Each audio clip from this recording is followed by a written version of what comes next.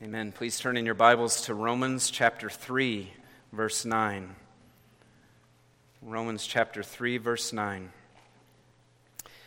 We are in the midst of a sermon series called Our Identity in Christ. As Christians, our identity needs to be rooted in our relationship with the Lord Jesus Christ. It's important that we understand who we are as Christians so that we can live out who God has made us to be in Christ.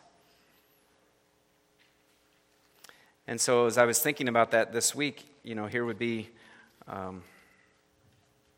some questions that relate to what we want to consider today.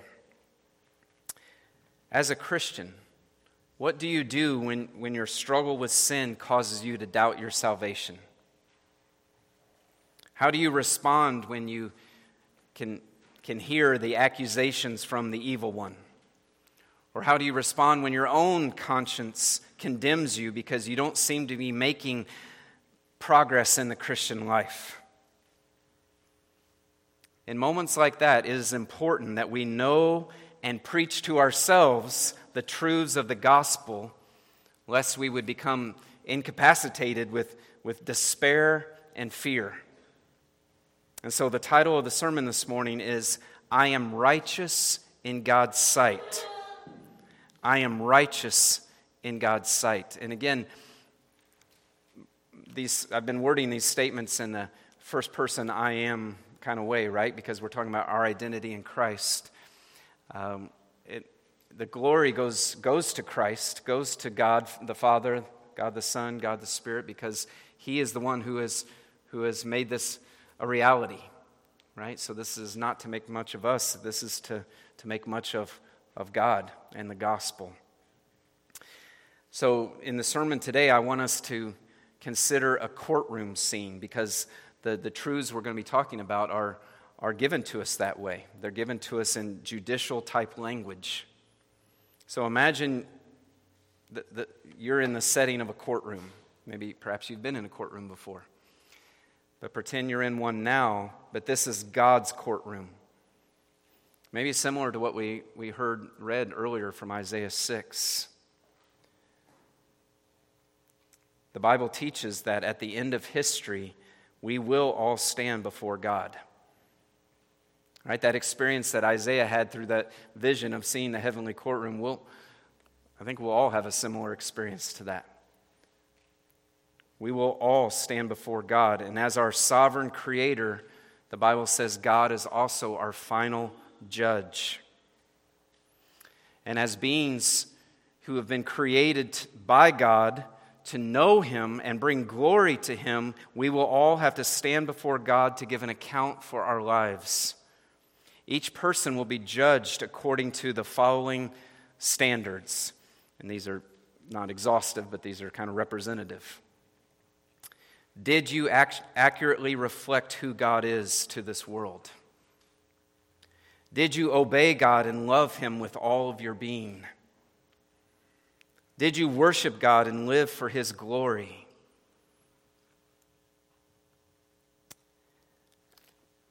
God's judgment on that, concerning us, will determine where we spend eternity. If found guilty, we will be cast into a place the Bible calls hell. If found righteous, we will be welcomed into heaven to be with God and His people forever. So based on those standards, what do you deserve the judge to say about you? Again, did you accurately reflect who God is to this world? Did you obey God and love Him with all your being? Did you worship God and live for His glory?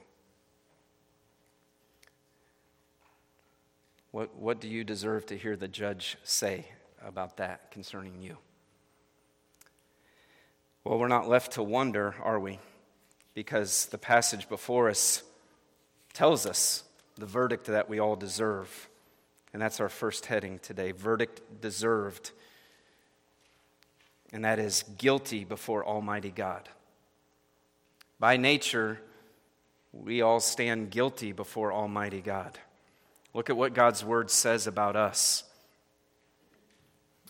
I'll start reading in verse 9 of Romans 3.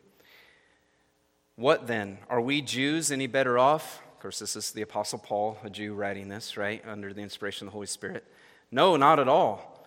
For we have already charged that all, both Jews and Greeks, are under sin. As it is written, none is righteous, no, not one. No one understands. No one seeks for God. All have turned aside. Together they have become worthless. No one does good, not even one. Their throat is an open grave. They use their tongues to deceive. The venom of asps is under their lips. Their mouth is full of curses and bitterness. Their feet are swift to shed blood. In their paths are ruin and misery, and the way of peace they have not known. There is no fear of God before their eyes. Now we know that whatever the law says, it speaks to those who are under the law, so that every mouth may be stopped and the whole world may be held accountable to God. For by works of the law, no human being will be justified in his sight, since through the law comes knowledge of sin. Did you notice how just absolute and all-encompassing God's word is here when it talks about who we are by nature? Again, verse 10, none is righteous, no, not one. That pretty much sums it up, doesn't it? No one understands, no one seeks for God. Verse 12, all have turned aside. No one does good, not even one. There's no wiggle room there, is there? This is every human by nature is guilty before God, including you and me. And down in verse 19, the text says, hey, we're not going to have any excuse, right? So that every mouth may be stopped and the whole world may be held accountable to God. The passage is clear, whether a Jew or a Gentile, whether Jews who were given the law of Moses or Gentiles who had the work of the law written on our hearts through our conscience, it's clear that we are all sinners. All of us have turned away from God's righteous ways. All of us have turned away from serving God to serving ourselves. All of us have hearts that devise some kind of wickedness. Again, some, are more blatant in that than others. It's God's restraining grace that keeps us from just completely tearing ourselves apart. But we are all have hearts that devise wickedness. All of us say things that are hurtful and divisive. All of us have sinned against God. That is the bottom line.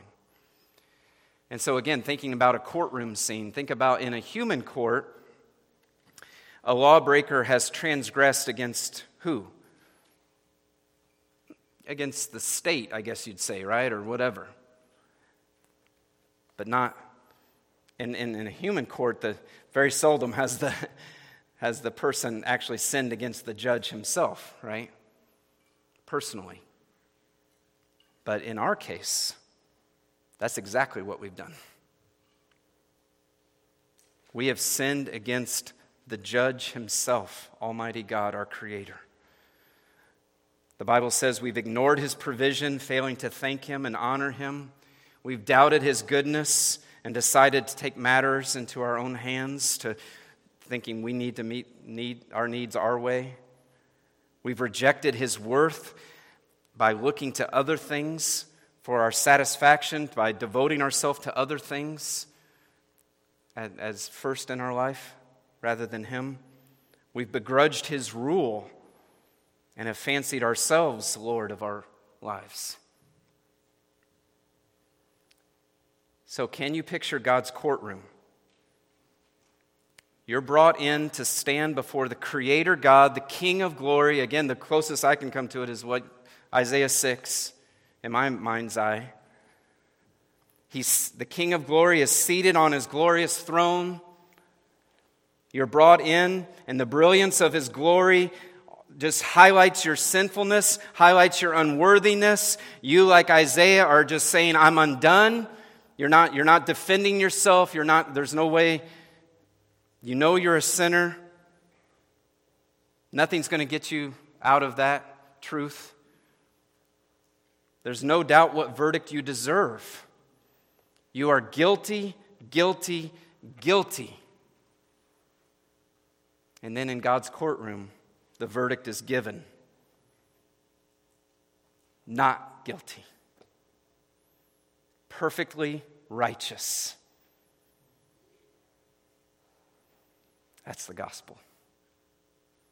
That's our second heading, verdict given. The verdict given for believers is not guilty, perfectly righteous. That's called justification. Look at verse 21 of Romans 3.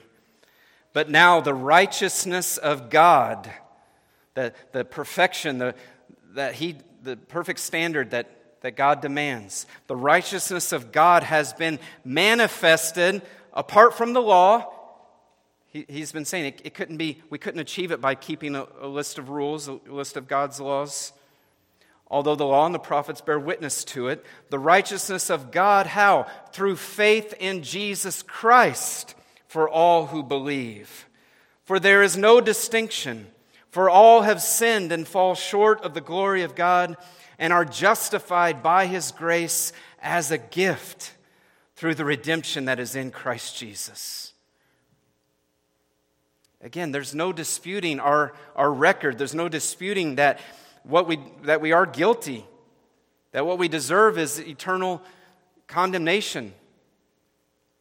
And yet, in the courtroom of heaven, the verdict has already been declared not guilty, perfectly righteous. Why? Because you've been justified. That's already happened if you're a believer. Yes, we will stand before God one day, but the verdict has already been given, right? I mean, this is talked about in the past tense. You keep reading in Romans, and Romans chapter 5 talks about in the past tense too. Since then you have been justified through faith in Christ. Justification is God's declaration that the believer is in a right relationship with Him. It's a legal, a courtroom declaration made by God at the start of a Christian life.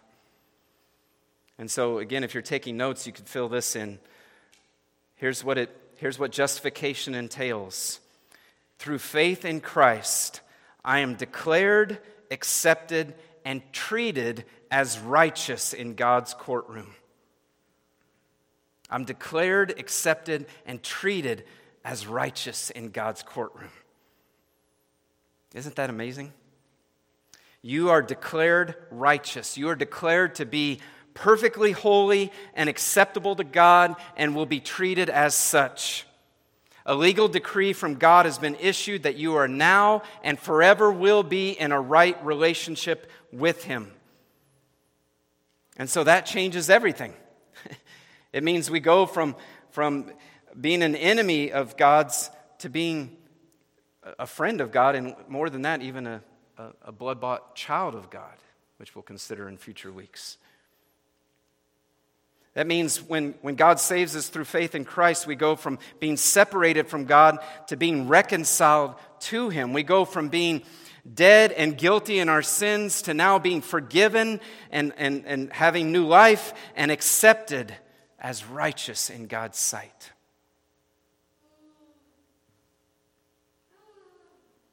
And so again, imagine that courtroom scene and you hearing that verdict, not guilty, perfectly righteous.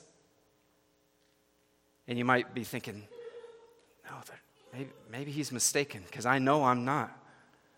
But then you hear the judge say, welcome into my glorious presence. Well done. Enter into the joy of the Lord. Here's your room in my house. Here are crowns for your head. Here are your brothers and sisters in Christ with whom you can fellowship for eternity.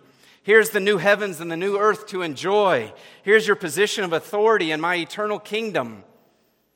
These are all things that believers have to look forward to after Christ's return. How can this be? You and I don't deserve those blessings. Again, we know we've broken God's laws. We know we've not lived up to God's standards. How could God do this? Isn't God an honest judge? That leads us to our third point. We've considered the verdict deserved, and now then the verdict that is given But the third heading is verdict reached. How did God reach that verdict?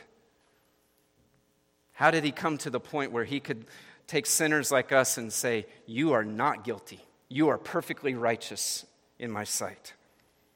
Well, verses 24 and 25 explain how God reached that verdict to justify sinners like us. Again, verse 24, and are justified by his grace as a gift through the redemption that is in Christ Jesus, whom God put forward as a propitiation by his blood to be received by faith. That's how God can reach that verdict. God can justify sinners like you and me because of the finished work of Christ on the cross. Verse 24 explains that Jesus provided redemption for his people. That means Christ's death paid the price necessary in order to redeem us, to free us from the penalty and the enslaving power of sin. Verse 25 goes on to explain that Christ's death was a propitiation, meaning it was a sacrifice that fully satisfied and turned away God's holy wrath. God being holy, being a just judge, must punish sin. And yet Christ then suffered and died in our place to provide a substitute, to take that punishment instead of us. So in your notes, there are two important truths that describes what God does for us in Christ. And you can think of this as kind of like the great exchange that takes place in salvation. The first bullet point there is, my sins are forgiven because they were charged to Christ. My sins are forgiven because they were charged to Christ. This is why Jesus died on the cross. All right, have you ever thought about that? Why did Jesus have to die? Many people know and perhaps even believe that Jesus died on the cross before they actually understand why he died on the cross. We talked about this a couple of studies ago with our young people. Jesus did not die on the cross in order to be an example of love and sacrifice to us. Now, it does provide that example, but that isn't why he died on the cross. He died on the cross in order, like this passage says, in order to be a propitiation for our sins. He was, again, we've got courtroom language. The Bible uses economic language as well. It's like a transaction was taking place here, right? Jesus was paying the penalty for our sins in our place. He was paying for the sins of his people. He was taking God's punishment against those sins deserved. He was satisfying God's holy wrath. Jesus himself was sinless, but he was taking the sins of his people upon himself and then paying the penalty for those sins. And I'll show you a verse that summarizes that in just a moment. So that's the first, the one side of the transaction. Our sins, if you're in Christ, your sins have been charged to Jesus. He's paid for them. And then the flip side of that exchange is the second bullet point there. The perfect righteousness of Christ has been credited to me. The perfect righteousness of Christ has been credited to me, because in order for us to be saved, in order for us to enjoy, be in the presence of God forever in heaven, we not only need forgiveness of sins, but we also need perfect righteousness. And that's why, by the way, Jesus came to earth and became a man by becoming a baby and then living for 33 years under God's law, right? I mean, he didn't just come to earth and become a full-grown man and die on the cross the next day. No. Because not only did he come to be that substitute to bear the sins and punishment, but he also came to live the life that we are required to live but fall so short of. So he lived that perfect, obedient life as a man, depending on God's word and depending on the Spirit, perfectly obeying his Father in every way, even for him uniquely, even to the point of death on a cross. And so Christ's death was the culminating act of his life of perfect obedience to the Father. And so when God justifies us, what he's doing then is he's taking the perfect righteousness of Christ and he's crediting it to our account. And so God then can declare us righteous because we stand before him, as the Bible says, clothed in the righteousness of Christ. So that's the great exchange. My sins are forgiven because they were charged to Christ, and the perfect righteousness of Christ has then been charged or credited to me. God does both of those things through the work of Christ and the Spirit for all who are united to Christ by faith. Jesus took our sin and punishment upon himself, and he gave us his perfection. And an example that John Piper, I read many years ago, that's always helped me and stuck with me. He gives an academic illustration. We not only needed our F, you fail an exam, right? We not only needed our F dropped, which would be like the forgiveness of our sins, we also needed an A+. And that's Jesus' righteousness being credited to us. Both things happen through our union with Christ. The verse I mentioned to you that sums this up nicely is 2 Corinthians 5:21. 2 Corinthians 5:21 says, "For our sake he made him." Now, you look at the context, you can figure out who the he's and the hims are, but for our sake, God the Father made him, God the Son, to be sin who knew no sin. Remember, Jesus Christ was sinless, so that in him, in Christ, we might become the righteousness of God. Again, 2 Corinthians 5:21, "For our sake he made him to be sin who knew no sin, so that in him we might become the righteousness of God." That's what Romans is saying. The righteousness of God has been manifested. It's a way to be righteous has been made known, not through keeping the law, because no one can do that perfectly. How? Through faith in Christ. And so that's how God, the judge, can rule this way. When we stand before God as a Christian, we stand before him united to Christ. Our sins are not being ignored. They have been dealt with by Christ. All of our sins, past, present, and even sadly, the ones we'll still commit. Our punishment has not been dismissed. It has been given to Christ. God's standard has not been compromised. Christ's righteousness has been given to us. And so God can declare us righteous because our sins were punished as Christ bore our punishment on the cross. That's why then back to Romans 3, the second half of verse 26 says, remember as it's talked about the redemption of Christ and the propitiation, it says, "So that he might be just and the justifier of the one who has faith in Jesus." That's talking about God the Father.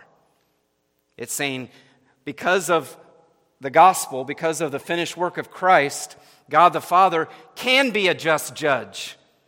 He can be just and merciful.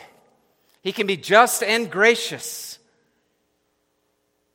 The finished work of Christ is how God can be just and still pardon sins. He's a just judge. Again, he's not ignoring sin. He's not allowing sins to go unpunished. Justice was executed against the sins of God's people. And so on the cross, Christ bore our sin and paid the full punishment. He was bearing the full brunt of the wrath of God. And then he died, and on the third day he rose again, and that shows that God accepted Christ's payment on our behalf. that all who would believe in Christ will be forgiven. Their sins will have been paid for. So God is not unjust. God does not compromise his justice or holiness. They are upheld.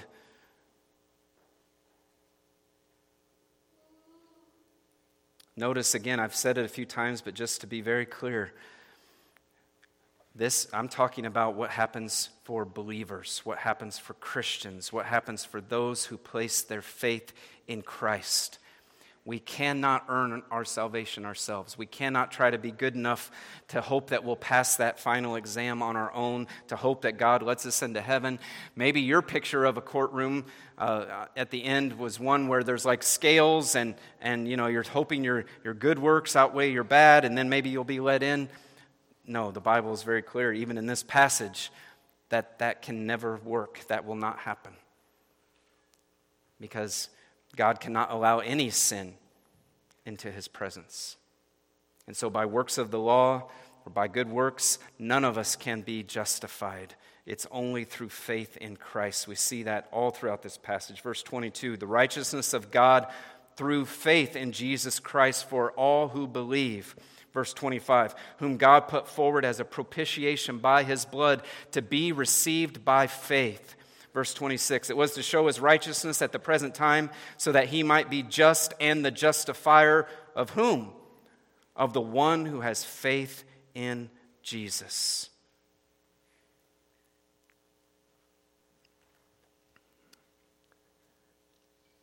So you can say, I'm righteous in God's sight if you've placed your faith in Jesus, if you've embraced him as Savior and Lord. It's a gift of God's grace, and faith is how we receive that gift. It's faith in Christ, the finished work of Christ. And that's what happens when a person comes to Christ. They recognize their need. By God's grace, he opens their eyes to where they recognize they're a sinner and that they deserve God's punishment. And then they also see Christ and what he's done, his life, death, and resurrection. And so they admit their need and they place their faith in Christ. And that's how someone is saved. That's how this transaction takes place. And so again, thinking about the courtroom scene. When you stand before God, what verdict will you hear?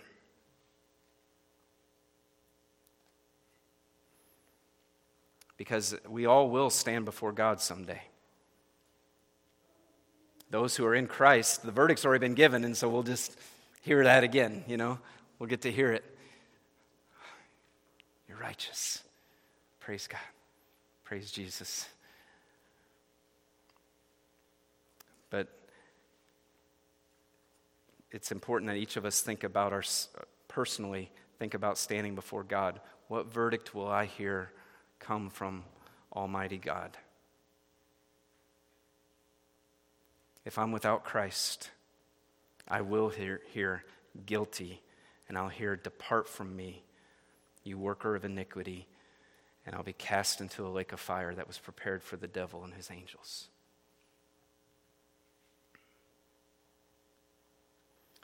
And I pray that would not be the fate of anyone hearing this message. And it doesn't need to be, because if you trust in Christ, then you'll be pronounced righteous and you'll be welcomed into eternal glory. And so make sure you are ready to stand before God. Turn from your sins if you have not already, and by faith embrace Jesus as Lord and Savior. I have one more heading. Verdict remembered. Verdict remembered.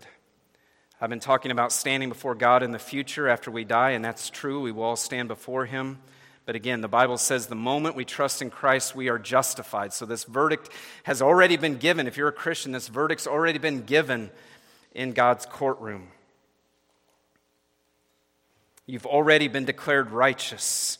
God's verdict has been given, and it will not change. God's verdict will not change, because your salvation was by God's grace. You didn't earn it. And so you don't have to try to keep it, work to keep it. You're not going to lose it. It's by grace. The verdict has been given. It will not change. And so now, while we wait for our final hope, while we wait for being with God in glory after Christ returns, we need to remember that God has declared that we are righteous in His sight. And again, that kind of goes back to the whole purpose for the sermon series, right? What is our identity in Christ? Well, this is one aspect of it. I am righteous in God's sight. And so, believer, as you and I follow Christ while still struggling with sin, we need to remember that we are united to Christ. Therefore, God has declared us righteous in His sight. When Satan accuses you or your own conscience condemns you, remind yourself that you are righteous in God's sight. When you fall short of people's expectations or the expectations that you even have for yourself, remember that you are righteous in God's sight. When you're tempted to try to earn favor with God, remember that you are righteous in God's sight. When you catch yourself starting to trust in your own accomplishments, remember, no, I'm righteous in God's sight because of Christ. It doesn't matter what others think of me. God, the final judge, has declared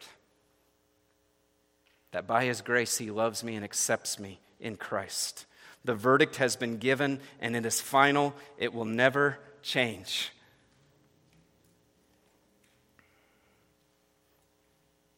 And so that is good news. That means we don't live in fear of judgment. That means we have peace and can just enjoy our relationship with God, our Savior. Romans 8:1 says, "There is now, therefore, no condemnation for those who are in Christ Jesus."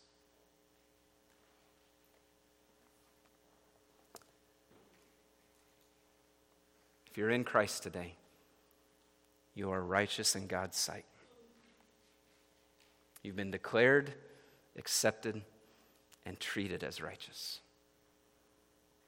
May those truths encourage you as you walk and follow Christ and seek to bring glory to Him. Let's pray. Father, we praise You for Your amazing grace. What a precious gift.